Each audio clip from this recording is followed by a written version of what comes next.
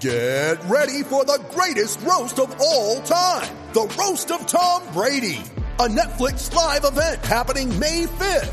Hosted by Kevin Hart. The 7-time world champion gets his cleats held to the fire by famous friends and frenemies on an unforgettable night where everything is fair game. Tune in on May 5th at 5 p.m. Pacific time for the Roast of Tom Brady. Live only on Netflix. You ready? Showtime. On May 3rd, summer starts with The Fall Guy. What are you doing later? Let's drink a spicy margarita. Make some bad decisions. Yes!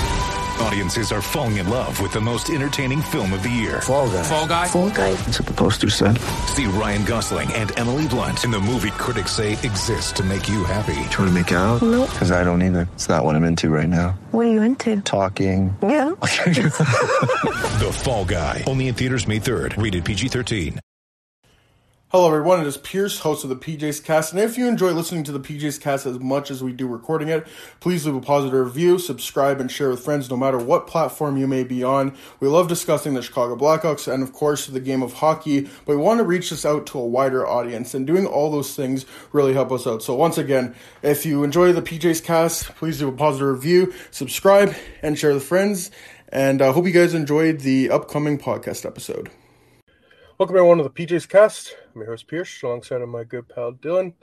And so yesterday we found out the Chicago Blackhawks named Kyle Davidson as their 10th general manager in history. It's weird that there's only been 10 and this team has been around for 100 years. I was kind of looking through the list, and there's a bunch of interim general managers, but yeah, Kyle Davidson is the 10th general manager in Blackhawks history. What are your thoughts on it? I think we all kind of saw this coming. Oh, yeah. I feel like when they initially started the GM search, I kind of felt like it was a slap in the face to Davidson initially. Kind of like, okay, well, we don't believe in you that much, so we're going to go look at our options and everything. But clearly he was the man for the job. He won everyone out the battle to everyone else. I should call it a battle, but competition to get the GM spot. He earned it.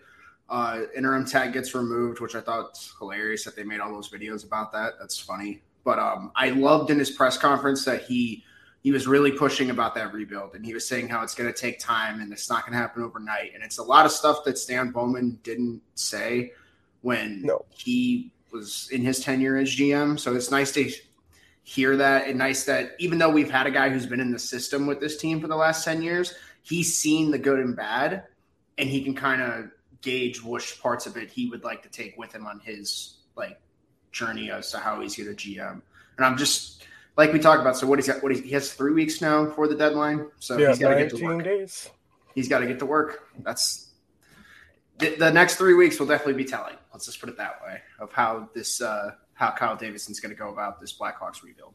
So yep, he's now the youngest GM in the NHL now, which is crazy. He's been with the organization for 11 years now, and he's the youngest GM in the NHL right now.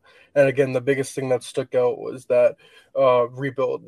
I forget who asked the question, but it was, do you see this more as a retool or rebuild? And I love that he went right for rebuild. We need to rebuild instead of saying, we're only a couple pieces away from being a good team again. No, Kyle Davidson, we've been hearing this. He knows exactly where this team is. There's no rainbow colored glasses, kind of like the old regime had, where it's like, okay, maybe we can make the playoffs. No, there's none of that.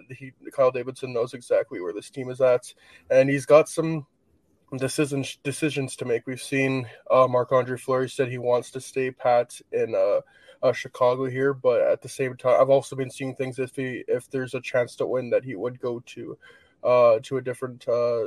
He would accept the trade to a contender. And Patrick Kane, Jonathan Toews, they're eligible for extensions, I think, on July 13th, as soon as free agency hits. So you got to figure out what you want to do there. And if Fleury wants to stay, get a new extension. Don't lose him for nothing. Patrick Kane, Jonathan Toews, if they don't want to be moved, sign them to extensions. And I'm very curious. Obviously, we're going to hear more on this in the summer with Jonathan Toews and Patrick Kane because obviously that's when their extensions are. But it's going to be – I was listening to the Laslin Powers podcast yesterday, and they said it's going to be an interesting dynamic because Jonathan Toews and Patrick Kane have been paid the same amount during their whole full career, where that's their ELCs, those bridge contracts, and then the $10.5 million contracts. And this could be the first time that we see them making potentially different amounts of money, and we probably don't think much of it, but what are they thinking? Oh, that my buddy that I've been with forever, now he's making less money than me. If you're Patrick Kane, thinking about Jonathan Toews. So it's just there's so much to this. There's so much to this rebuild. Again, it's going to take a few years. I like that they're taking their time. It just feels like when Stan Bowman was general manager, like it was just whiplash, and they never stuck to a plan. And even though it might take a while, I think most Blackhawks fans are smart enough to recognize that this team needs a full-fledged rebuild, and I'm glad that was the major points you hit on. So a lot of people are questioning, Kyle Davidson, he's worked with Stan Bowman, must be Stan Bowman, and if anything, that works for him because he's seen what the mistakes that Stan Bowman has made and everything we've heard. He's nothing like Stan Bowman. He seems like a cool guy, and obviously you can't judge too much. Like just off that press conference, he seems like a guy. Like whereas I remember when Stan Bowman would do interviews, it just seems like it was so monotone, so boring. At least Kyle Davidson seems like, yeah, it seems like at least Kyle Davidson has a cool personality. So he seems like the kind of guy that I could get behind and root and hopefully right this shift because again, it's. Whether it's on and off the ice, you gotta be part of the change going forward here, and I think Kyle Davidson is that. I agree 100%, and I wanted to touch on the Toews and Kane contracts that you were saying a while ago, real quick, because I personally think Jonathan Toews is a pretty self-aware guy. I think he knows what his situation's been on and off the ice the last 3 seasons, and that's nothing against him's game or anything. It's just health concerns and stuff. Health concerns alone, you're not getting what Patrick Kane gets on his next contract. Simple as that. Point production, you're not getting it. Obviously he's what's the best way I can look this? Thornton and Marlowe, when they were getting their extensions down the line, this is kind of how this is going to go. Toews is going to have to kind of look at how Joe Thornton took that the last couple of years. Look at how Getzlaf's done it the last couple of years. Getzlaf's all right, I'll take a pay cut. I know what I'm worth. I want to be here for this rebuild and stuff. Obviously, you could point fingers at Kopitar and stuff, but Kopitar's situation is entirely different. I think he signed that contract when he was 30. That around there, that's completely different. But I think Toews will have that understanding that he's not going to make as much as Kane on those next deals, and it just comes down to if he wants to stay, and that's the biggest concern. And I know in the interview today, Kane got interviewed today, and he was saying how he'd be willing to stick through a rebuild, which is. I've kind of believed that the whole time, and I kind of looked at them as they're at the point where they've won their cups. This is a legacy thing at this point. Yeah, how many players of his stature stay with one NHL team for their whole career? Yeah, the only way I could see it being different for Kane is if Buffalo was a contender right now. I think it would be a different story because if he could win a cup with his hometown, I think he would. But Buffalo's not, but we're in a better shape than Buffalo.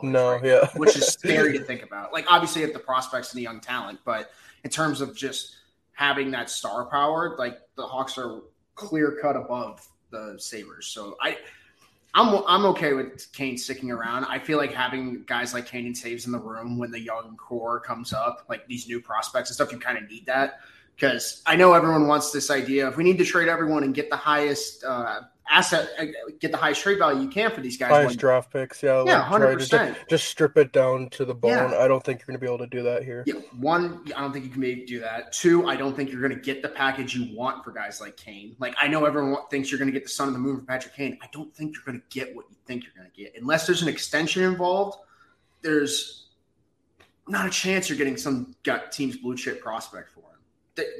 At this point in his career, there's no way. I mean, obviously he's still productive, but I just don't like the idea of, we can get all these magic beans and it's going to work out. No, you still need guys who can score on the team when the young guys come up. It helps ease them into the role more. Look at what LA and Anaheim have been doing because I think LA is a perfect example of the route the Blackhawks should take. Yeah, that's exactly what they need to do. LA kept their core guys, the guys they won the cups with, the guys who are the leadership, and they were willing to stick around through the rebuild. And now the young talent's coming in. Now the free agents are coming in, and they're still playing at that, or a couple of them are still playing at that high elite level. Obviously, Doughty has had a renaissance season.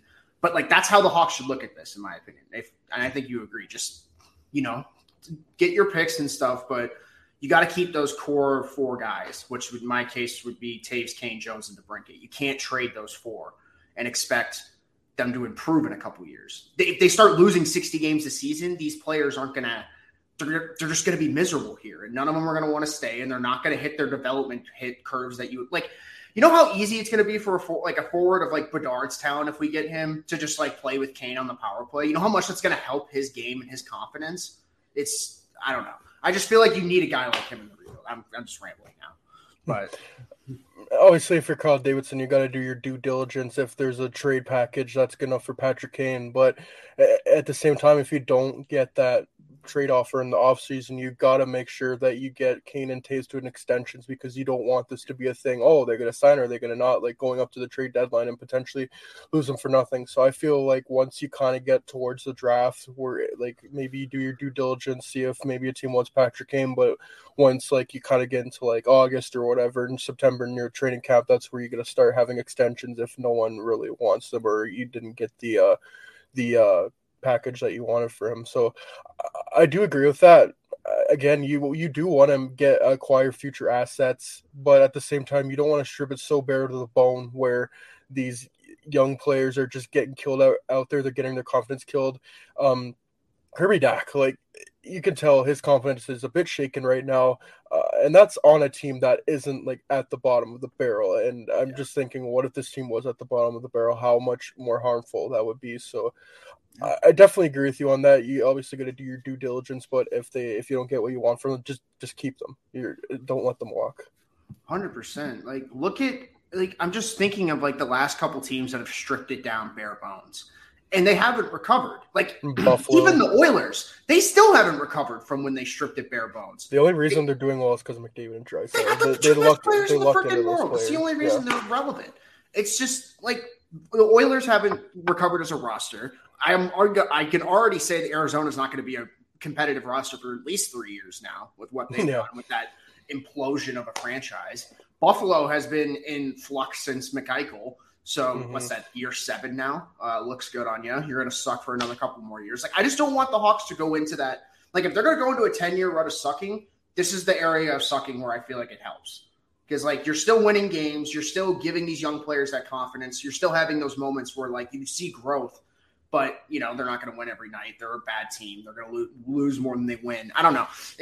There's like 2 different ways to look at like losing. And I just don't think going full tank in the NHL works anymore. It won't help your team in the long run. And how look at the last couple drafts. Like no one knows who the best player is in these drafts the last 3 years just because of scouting and the pandemic. And like we just talked to Scott Wheeler about this a couple shows ago. So like if you get pick 7 or pick 8, I mean, look at the last 4 drafts or so. Like 2017, you could argue 3, 4, 5 are better than 1 and 2. Simple. You could argue 10 is better than that one too. And then you could argue in 2018 that, I mean, I would make an argument that Andrei Svechnikov is probably the best, clearly. But there's names. Yep. You know what I mean, though? It's just you could suck, get those 5 to 10 picks. Like Detroit did it for 5 years. You don't need to draft first overall to get these star players. Like the perfect example is Detroit and New York.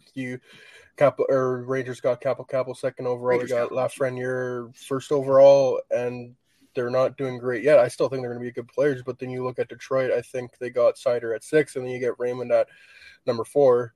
So you don't necessarily need the first overall pick to draft these good players. And that's what sucks this year because the Blackhawks don't have their first round pick. Even if they if they had their pick and they didn't get first overall, you still would be picking in the top 10. I mean, you would get a pretty good player to help you going forward. Yeah, that's why it's a bummer because I don't think unless there's some weird package where Calvin DeHaan gets that first that David Pagnotta was hinting to. Yeah. I don't see them having a first round pick this year. No. And that is unfortunate, but I don't know. I really don't want the Hawks to get in pick 5. You know what I mean? Yeah. Okay, we see the guy we want at pick 5, so we're going to throw away the Bedard pick. I don't trust this team next year. You need to hang on to that pick more than anything right now. Unless you get number effing 1. Even number 2. Unless Logan Cooley or someone rocks your socks off, I don't know. Actually, yeah. If they win the lottery, you take the pick. But No, you don't complain at all. Like Yeah, you don't say, you know what I mean? bro, Though? Like, yeah. I don't want them to just like, God.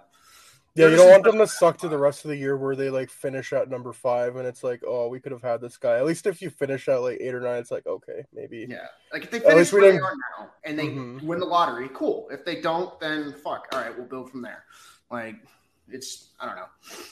Well, If they really want a first round pick, I feel if you get like maybe another second round pick or a third round pick, because they already have 3 third round picks, you have a second round pick. If they get another second round pick for Kellen DeHaan, they could probably move up into the late first round if they really wanted to.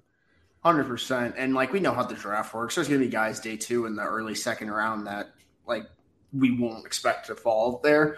So if they can get a couple early seconds, like that would be perfect. They do have their second round picks, so they're going to be picking in the late 30s, early 40s. So they could get a guy there that you maybe didn't expect to fall at that spot. Maybe not Alex DeBrincat late, but you could get a decent guy with decent upside, because that's really what they need at this point. You just need to get as many like high potential players as you can and just hope one of them hits. They need to get people who can score. It's simple as that. They need wingers so bad in the system. It's like I was just talking to my dad about this. If there's a trade out there where you can get a second or you can get a actual good forward prospect, you take the forward prospect, in my opinion. Oh, you always take the sure thing. Yeah, we're so thin in the prospect pool on the wing. Like center, I would say we're okay right now for the meantime. I'm not going to say we're great at center. No, but forwards just in general, they're not great. They're not great. You need as many forwards as possible, and you need like the 2 biggest goals for this team right now is you need another top end forward, like prospect in the system, and then you need a guy who's going to be able to play with Seth Jones for that entire contract. Because I feel like those need to be the 2 biggest needs to start this rebuild, in my opinion. You need a really good left-handed defenseman. Maybe it's a right-handed defenseman, and then you have 3 good right-handed defensemen down the line. I don't know. But you need another really good defenseman that's young that you can stick with this group for a while. And then you need to get, in my opinion, you need a power forward, but you need someone who can score goals. That's just the way it is. They need another goal scorer on this team that can give you 25 to 30 a season. Those should be their 2 biggest needs right now in terms of looking for like prospects. You know what I mean? Like who could maybe develop into that role for them.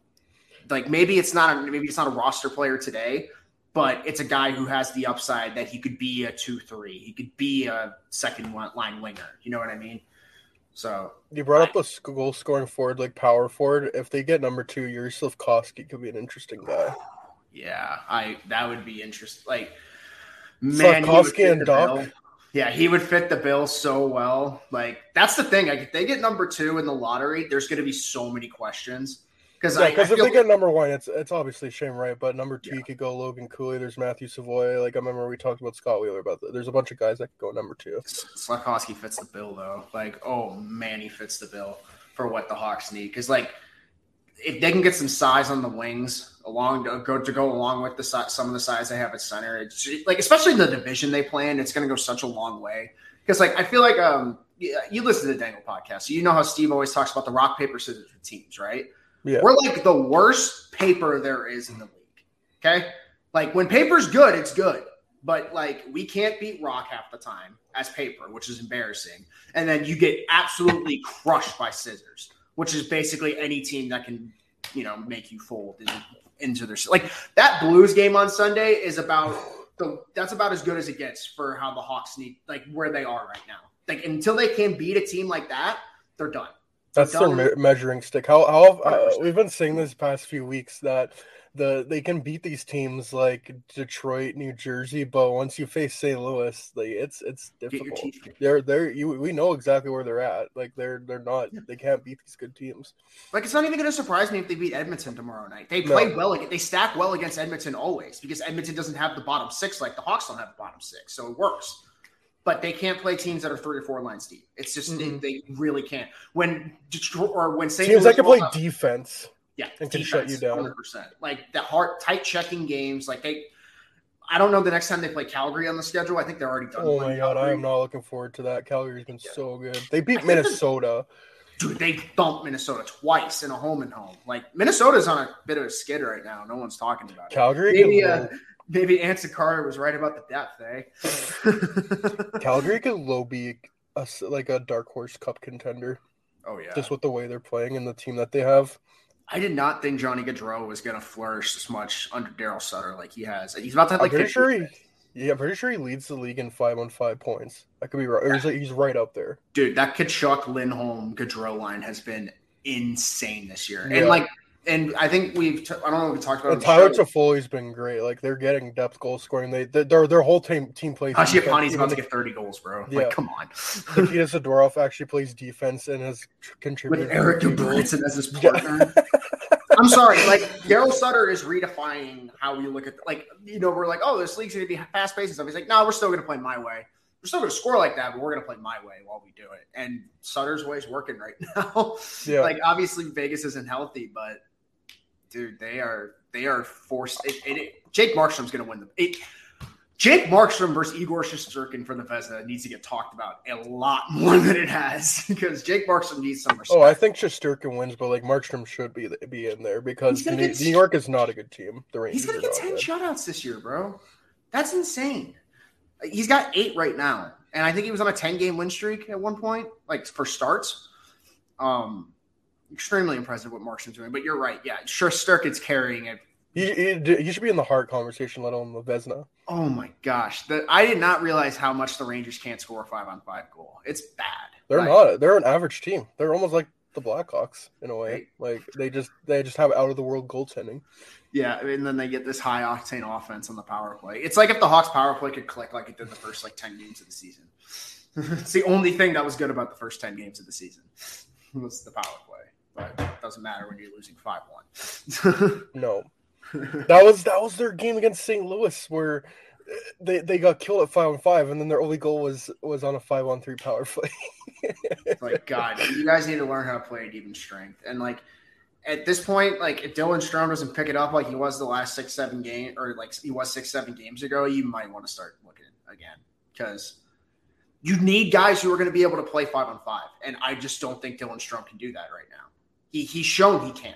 They've thrown him in the top line center role for 2 months. He was succeeding for a little while, I will say that. But I'm not going to be that guy, but a lot of it was in garbage time. He is putting up Kirk Cousins numbers. I don't like that. If anyone knows me personally, you know how I feel about Kirk Cousins and how you can pad stats ridiculoly well when you're losing games. And Dylan Strome, I like his game when he's on, but he gets a lot of those goals when we're losing 5-0, 5-1, or 5-2, like 5-3 games. Like that's when he gets his points. It's not in winning affairs, minus the hat trick game or whatever against the Red Wings where they scored 8 goals. Is that their new thing in 2022? They're just gonna have like an 8-goal outburst once a month because they did it. It'd be nice if they spread it out a little bit. Literally, I saw that Devils game. I'm like, they're so getting fucking shut out on Sunday. And guess what? They got shut out on Sunday. It's like you were right. You were just a day ahead. Yeah, like clockwork. Yeah. The Hawks are just hilarious right now. Hilariously mundane. Yeah, and it's gonna be like this for the rest of the season. It's gonna be like this for the next few seasons. But you know what? If they stick with the fucking direction, I am more than fine with that. Hey, and they got Taves and Johnson and Stillman and DeHaan coming back tomorrow. So they might actually be bearable to watch. Yeah, their bottom 6 maybe won't be entirely Rockford Ice Hogs.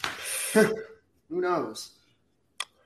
Kind of going back to Kyle Davidson, it sounds like Brian Campbell, like he brought up Brian Campbell during his press conference a lot, and it's like, but he still doesn't have the assistant general manager.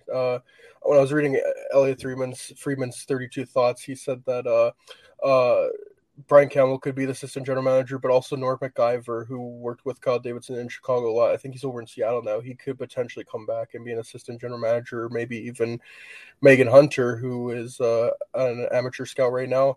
And I wonder, like, onto the scouting thing, I wonder if Mark Kelly stays here any longer. Like, does Kyle Davidson think that he has a future here, or does he promote maybe someone like Megan Hunter? I don't know, but he says he has different philosophies. We've seen these past couple drafts where they maybe don't swing for the highest upside, so I'm wondering if maybe they bring a different guy in there. It's going to be interesting because obviously they're not going to Kyle Davidson's not going to hire his whole group in one night. Like, it's going to be spread over a few months, probably before the draft and free agency, I'd imagine. But yeah, it's the biggest thing going forward is going to be the trade deadline. Marc-Andre Fleury, they might not be able to trade him. They might not be able to get that maybe that high return that they might have hoped that they would. But at the same time, if you can't trade him, then like just sign him, extend him. He wants to be here. He went out of his way to play in Chicago when he clearly didn't have to. So again, shitter get off the pot. If you can't trade him, then sign him. Don't let him walk for nothing, even though you technically you got him for nothing.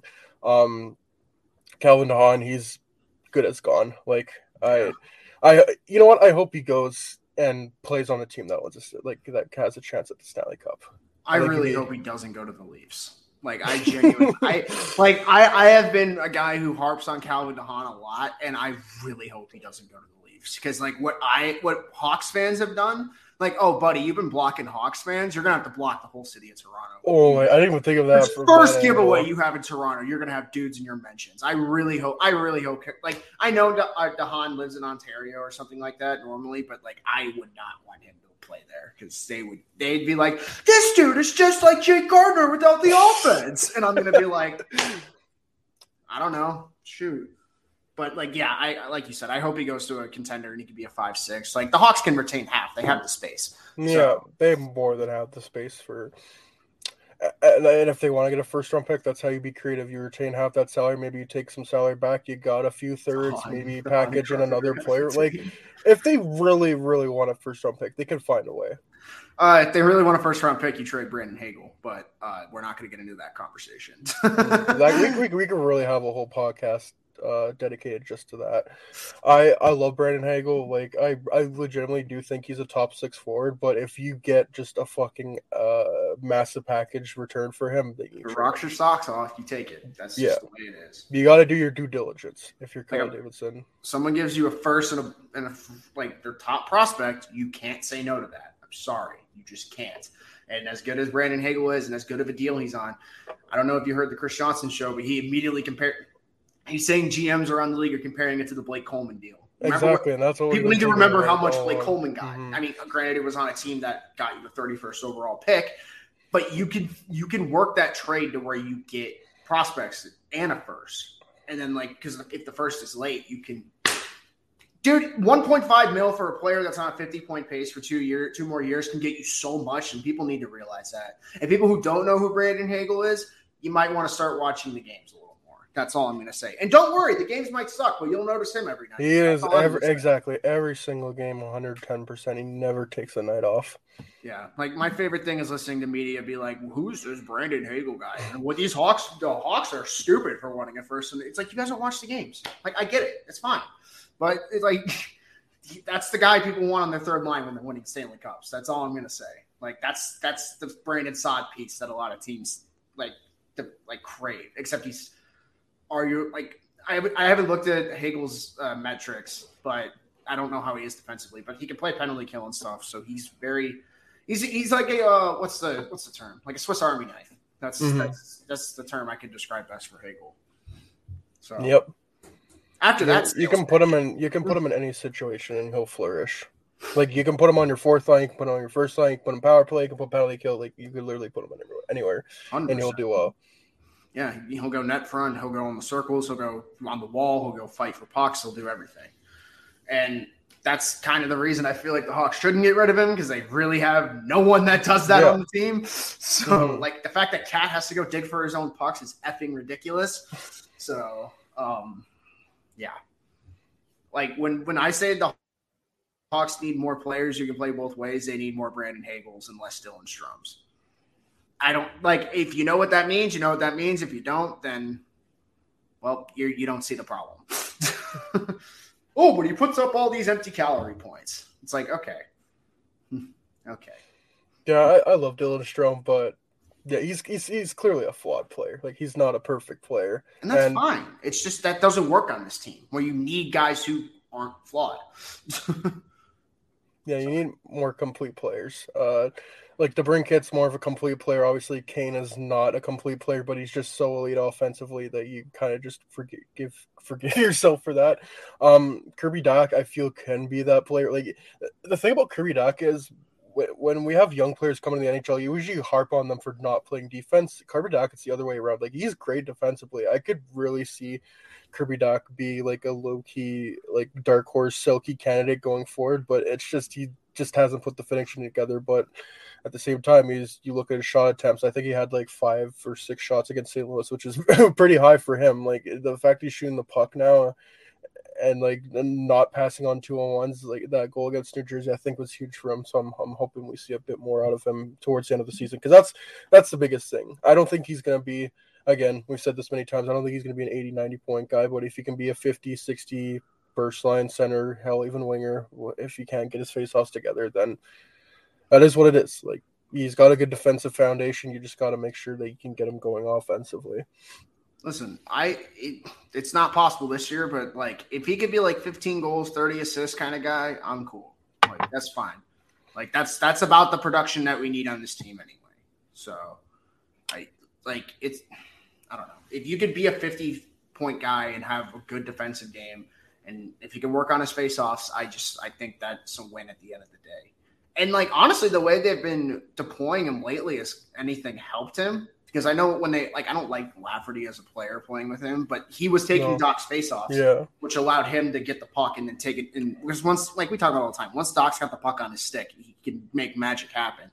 It's just like, sometimes I feel like Doc needs to realize how big he is. You know what I mean? No, you're 6'5". You can just run people over if you want to. That's the thing with big players; they don't realize just how much like power and strength and how big they really are until they're a bit older. Like they really need to grow into their frame, and we're definitely seeing that with Kirby Dach. What's the thing they say in the blind set? It looks like Tarzan plays like Jane.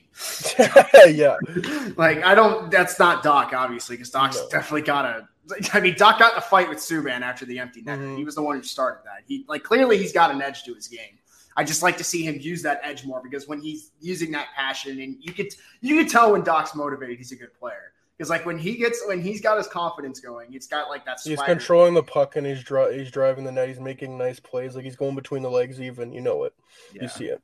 Like I just want to see that. Like I feel like I talk about it every show. I just want to see that confidence come back. And I feel like that's the problem with like these last couple shows. The Hawks have played like 2 games a week for the last 3 weeks for some reason. So the games are just so spread out. Like when was the last time they played? Sunday, and then they don't play till Thursday. Yeah. So.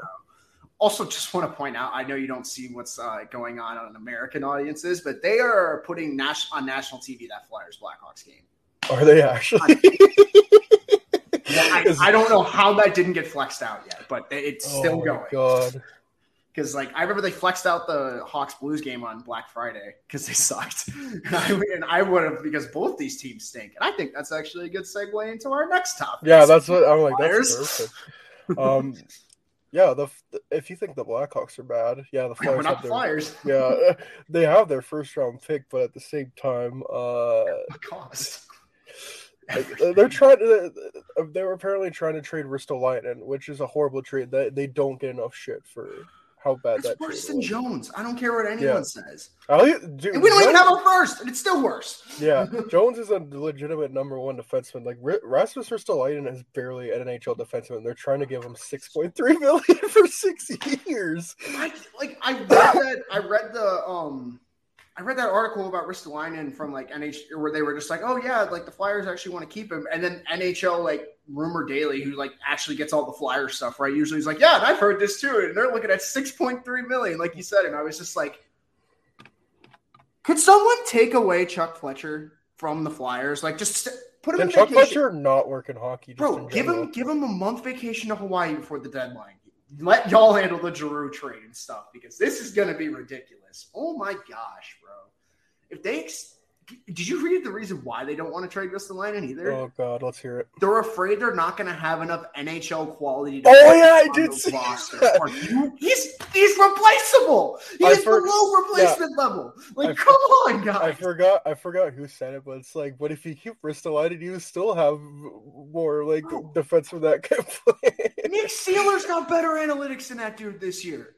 That's a problem. Nick Seeler, that's a bit of a problem. Yeah, that's a problem. And you want to give this dude $6.3 million because he scored that goal because he scored that one crazy goal and did that dance down one time in Buffalo like 4 years ago. Like, I don't get the NHL, man. I don't.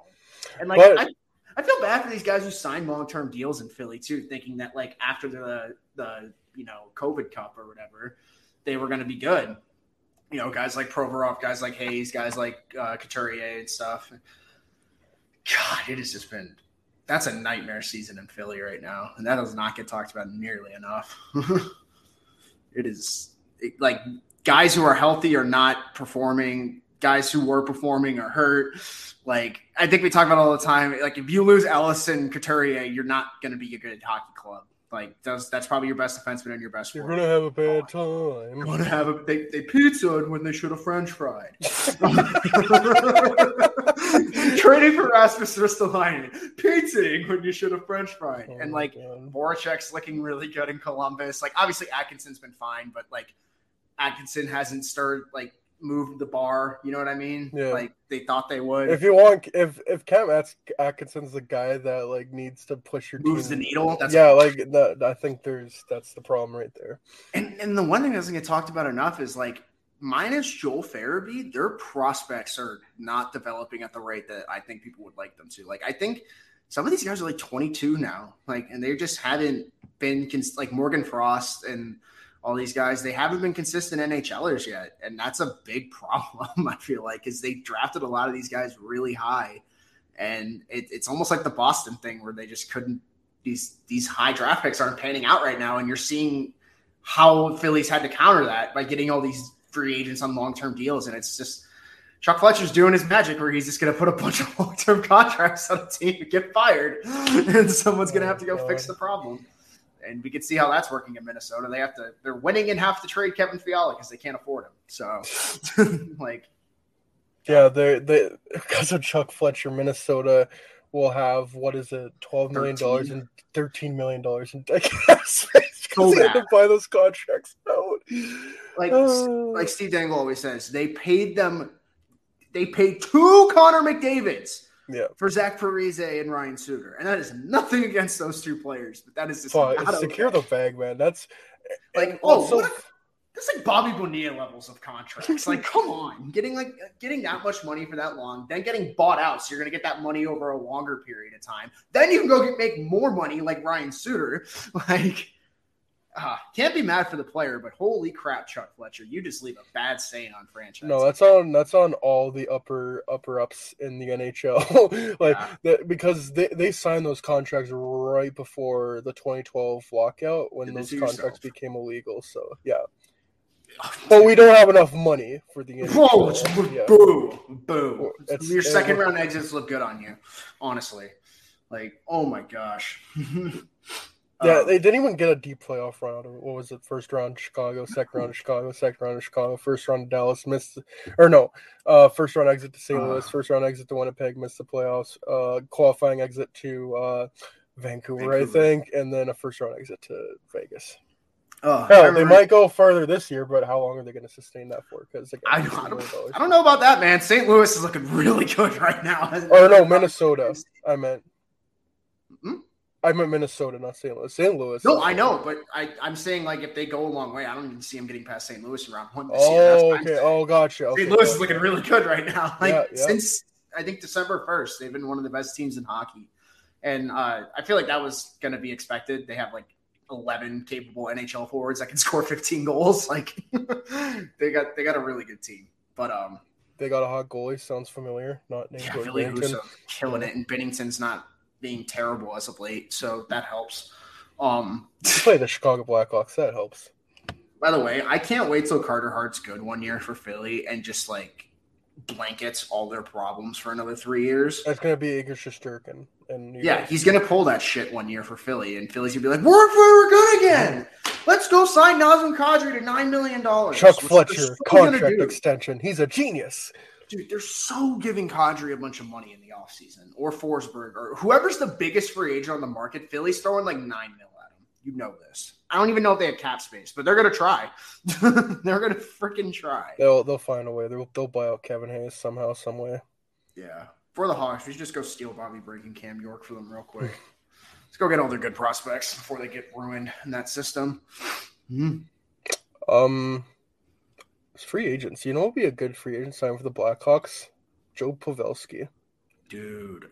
I think he stays in Dallas because he's point per game right now. But if he gets to the to the market, he's probably going to be one a couple of years because he's older. Sign him to like $7 million for 2 years. Hell, go 8. You got the cap space. Give him the same deal he got in Dallas, basically. Yeah, exactly. Right? And stick him to Dak. Let Pavelski play center and let Dak play wing. Oh man, I you know me. I was before the show started, I was harping for the Hawks to get Pavelski back in 2019. And there was interest there because there was legitimate interest. That he's from Madison, Wisconsin. It's literally right up the road. Like he's a Midwestern boy. He went to college up here. Like there's definitely ties to Chicago. And he and Suter, there's always been ties there, and that's why like it really sucks the Hawks haven't been good when he's been a free agent. Because I feel like if the Hawks were good, he would come here. But I don't know, man. If you could talk him into coming here for 2 more years, that would be so good. And, like, obviously the veterans would love it. Kane's played with Pavelski on the international stage a bunch of times. I can't imagine Taves not being against it or Taves being against it at all. Taves Pavelski on the penalty kill. Good luck winning a draw. Bro, on the power play. Pavelski on that power play is exactly what the Hawks need. Someone who's going to stand in front of the net. And he's going to go and he's going to tip pucks. Exactly. Joe Pavelski. And then with the face-off, too. You don't, shit, you could – getting a guy like Pavelski would help Lesser Taves' role so much. And, like, oh, man. And let Dak play wing. Like, that would just do so many things for the Blackhawks. Oh, my God. And it's not like he's bad. He's having one of his best seasons. Oh, he's over point per game right now. He's having his best season since, like, 2016. It's absolutely insane. And I remember when he had that, like, 35-point season that first season in Dallas, they're like, oh, well, Joe Pavelski's washed. And it's like, all right, guys. All right. And then I think in the playoff run, he scored, like, more goals than he did that season. I didn't get enough in the playoffs. Just like, oh, God. I love Joe Pavelski. And if he was a Hawk, I'd get a jersey immediately. I literally take my Nick Schmaltz jersey to the shop. Oh, yeah. If Dominic Kulik stays, I'm like, sorry, bud. This is Pavelski's number. Oh my gosh, I agree so much. Like Pavelski would be exactly what this team needs. And dude, if you could run in center core of I can't imagine Strome would be on the team if we got a Pavelski.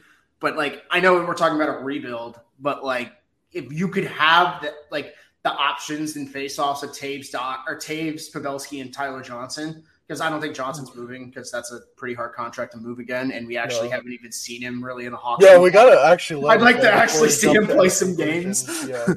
Like, I don't know why Johnson's not playing with Kane. I thought they were going to throw him with Kane and Strome immediately. But I like that line he's going to be on with DeBrincat and Taves. I feel like that's going to be an interesting line. I'd also like to see Johnson with Doc so I could put Doc in the wing. Yeah. Because that's what I thought they were going to do.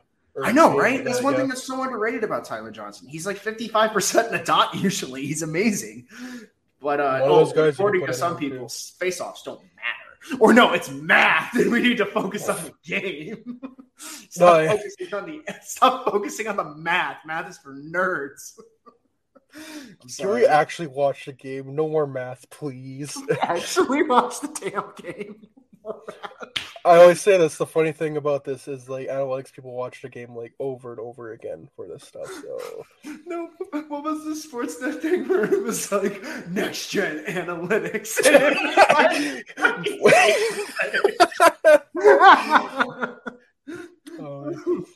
Yeah, I'm into analytics face-offs. Oh man! Can you bet on face-offs now? That's so stupid. Oh my god! I didn't get bet on shots, which is like that makes sense. But like face-offs, come on, man. I'm betting on David Camp for face-offs tonight. Here we go. This is how I make my money. Or if you're playing the Blackhawks, whoever is facing up against Doc on the face-off draw. Literally the easiest bet you could have made the last 3 weeks is more than 5 goals in a Blackhawk game. That could have been the easiest bet to make ever, or more than 4 or whatever. Because like every game the Hawks have been in has been an absolute shitter lately. I oughta get into sports betting. I don't think I've ever I've bet like a couple times with friends, but like by myself. I don't know. Maybe I ought to start off with a couple small bets, and once I get more confident, maybe I place these big wagers. Hockey's good because you could do those small bets for like $3-5. Yeah, it's like I did one time where the Hawks were down 3-0. It's going into the third, and I bet $5 that they were gonna like come back. And when they tied it, I could have like walked out with like cashed in, yeah. I could have cashed out at like $80, but I stuck around and they lost in overtime. So I doubled down and lost. So that was unfortunate, but it's pretty cool. You know what? I respect that. Go down with the ship. Hey, listen, it's $5. Like it's either 80. It was either 80 or like 125. So who cares? But let's promote more gambling on the podcast. Let's go. Oh yeah, we love gambling. I too love playing the slot machines in Pokemon Diamond and Pearl. Remember when they were just going through like team names in Vegas, and it's like, oh, we don't want to put aces, we don't want to promote gambling, and then at the All-Star game in Vegas, they're literally doing a game like that's about gambling. I know, like similar to it. Golden Knights is fine, but I'm sorry, Las Vegas Aces would have been the best name ever. Yeah, and they could have done it. And it sucks. Dude, I think Las Vegas Knights would have been better to me. Yeah. I don't know. And the Golden Knights, now they're just abusing it with those ugly jerseys. So yeah, with the golden helmets. Oh, God. It's all so bad. And then the Kings were like, oh, we'll one-up you and get silver helmet. So who's going to get the turd helmet now? Is it going to be the Coyotes? Yes. Fitting. Oh, yes. Man. So fitting. Seattle might be interested in Klingberg, John Klingberg. That's, dude, I want max chaos. Giordano for Klingberg. Ooh. Dallas is going for it. So, and then you extend Klingberg in Seattle. You got your top defenseman now. Or you got that puck-moving defenseman that Seattle desperately needs, in my opinion. Hey, he's tall. He fits in with the Seattle Rocky Mountain defense. Hey, listen, man. He's going to fit in somehow. And, like, listen, need some shooters on that Rocky Mountain. So that's all I'm going to say. But I think a puck mover like Klingberg would do wonders for a team like Seattle. They got so many guys who can go to the front of the net and tip pucks and whatnot. And having a guy like Klingberg on the power play, I think, gives them so many more options than they have right now. And in general, I feel like it's going to be a win-win for both teams if they can get that done. Because, man, Klingberg can get the money he wants in Seattle probably. Seattle's going to have the cap space. Clearly. Yeah. Seattle's going to get that number 1-2 puck-moving defenseman that they desperately need. Because they got a bunch of, stalwart defensemen. Like, they got the Jamie Alexiaks and their Adam Larsons and stuff. But they need a guy like Klingberg. I see a perfect match. And, I think Giordano going the other way makes sense a lot. Just because Dallas is right in the thick of it in the wild card, and they need another defenseman.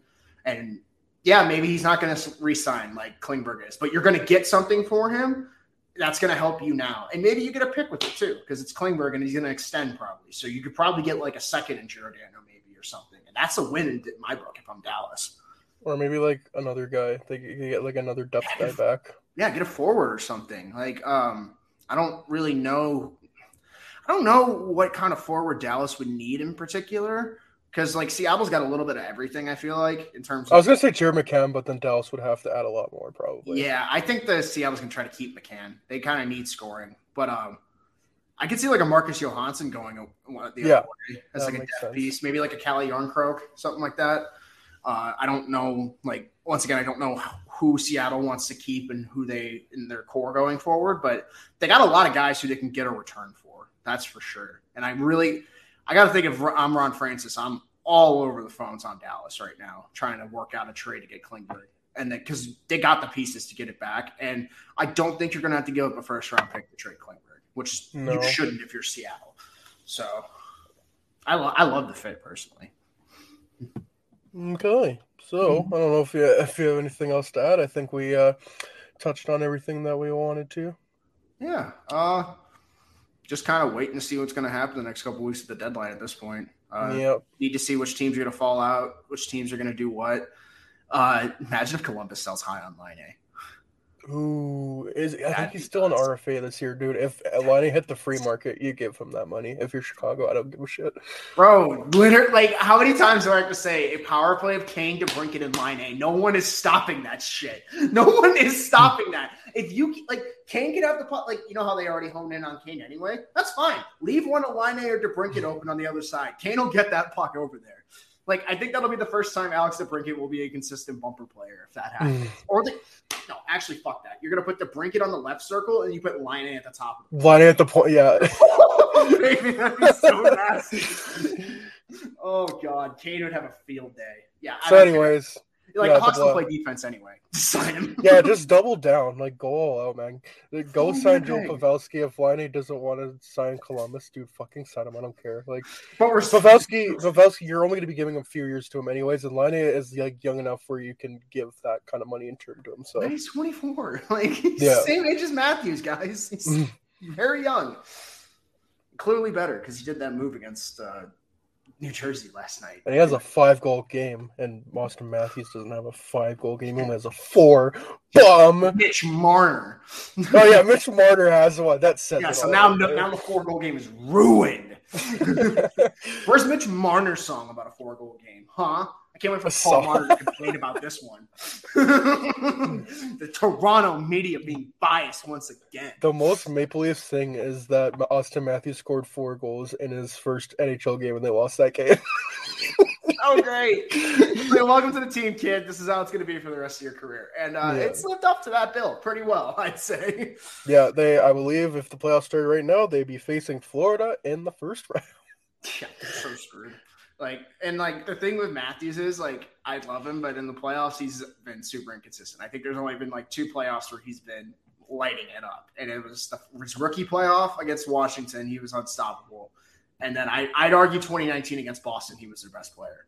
So, but besides that, he's Danny Phantom when the playoffs start. Literally, if he scored 1 goal, in one of those OT games, they're even game 1, if they get an extra goal and they might even fucking sweep that.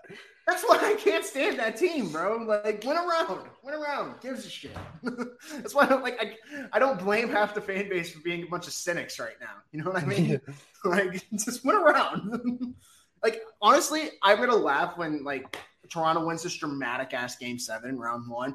Everyone's losing their mind, and then they get fucking swept in round 2 by Tampa. Oh, No, actually, no. They'll beat Tampa, go to the conference finals, and lose to Freddie Anderson. It's destiny. Oh, my God. Lose to Carolina in the conference finals. Or round 1. Freddie Anderson beating the Leafs in round 1, game 7. If the Leafs fall to a wild card.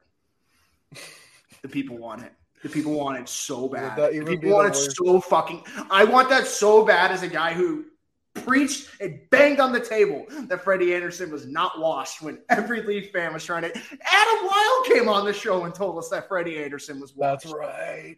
He told us he was washed. Everyone told us he was washed. And this dude's if Shesterkin and Markstrom weren't lighting it the F up, he'd probably be in a Vezina conversation. But it is just such a. I think he is in Vezina conversation. Oh, he is good because he should be. Also, Tristan Jarry's been really good this year too, which is hilarious. Can't wait till he folds like a chair in the playoffs. He's this generation's Devin Dubnyk. Such a great regular season. And that's why Marc-Andre Fleury is going back to Pittsburgh, the Steel City, for a first-round pick. We're going to get Samuel Poulin and a first-round pick. Hey. Fuck yeah. Then we're going to trade Dominic Kulik for Kasperi Kapanen and Evan Rodriguez. Evan Rodriguez, who's almost point per game. Fuck Evan Rodriguez. That makes no sense. It makes no sense. It's Pittsburgh. Pittsburgh's such an enigma, man. I hate them. And Crosby and Malkin haven't skipped a beat because why would no? They? So I think they faced the Rangers in the first round. If it starts today, they beat them. Ass whooping. Unless Shesterkin's got a 950. I'm so serious. Pittsburgh's depth is just unreal right now with the way they can roll that roster, and they'll probably go pick up a third line center at the deadline because that's what they always do. So who's going to be Ryan Carpenter, baby? Yeah, it already happened. Shit, Jeff Carter. Never mind, they don't need him. So who's going to be their deadline acquisition? Because Pittsburgh's going to get someone. They just need to stay healthy, and also they're going to find someone. They're going to get the Ninja Hurdle. Weren't they in on LeBanc a few years ago? Mm-hmm. I don't know. I thought they ran on LeBanc a couple years ago. This was before he signed that extension, and he was still on like the $925 deal. Yeah, $1 million for 1 year. No one talks about that either. That's a bad case of betting on yourself with Kevin LeBanc. I kind of feel like I'm glad he got out his contract, but that dude probably signed 6x6 when he did that deal. And he this will never happen. But what about like Claude Giroux to Pittsburgh? I mean, shoot, if I'm Philly and I get the prospects, I do it. If I'm Pittsburgh, I do it in a heart. Crosby with Giroux and Gensel. Come on, man. Brandon Hagel could be a good place for Pittsburgh. Oh, dude, Brandon Hagel makes so much sense there. Brandon Hagel makes a lot of sense in like places like Pittsburgh. I would say Tampa makes way too much sense for Brandon Hagel. Yeah, they're going to probably lose Palat in free agency this year, so they're going to need a guy that can play that top 6 role. And I feel like Hagel fits the bill with how Tampa plays. But obviously, I don't like Tampa's prospect pool, so I don't really want. I don't really even like Pittsburgh's either, but I know that's the problem with all these teams that have been good. They get late picks, so they usually a lot of the guys they get aren't as high end. Unfortunately, that's why I like Toronto for Hagel because they do have good prospects. Give me Matthew Nyes. Yeah, or like even Nick Robertson, man. Oh yeah, give me Matthew Nyes in a first. And I get to watch Twitter erupt, and then Brandon Hagel will score a goal in his first game, and they'll love him. It'll be great. They're gonna see how Hagel plays and be like, "Wow, I like this guy. He plays like Zach Hyman." It's like, guys, imagine Michael Bunting but faster and good. Yeah, and like that's what Hagel could do on a line with Matthews and Marner. That's all I'm gonna say. Yeah, he do the same shit Bunting does.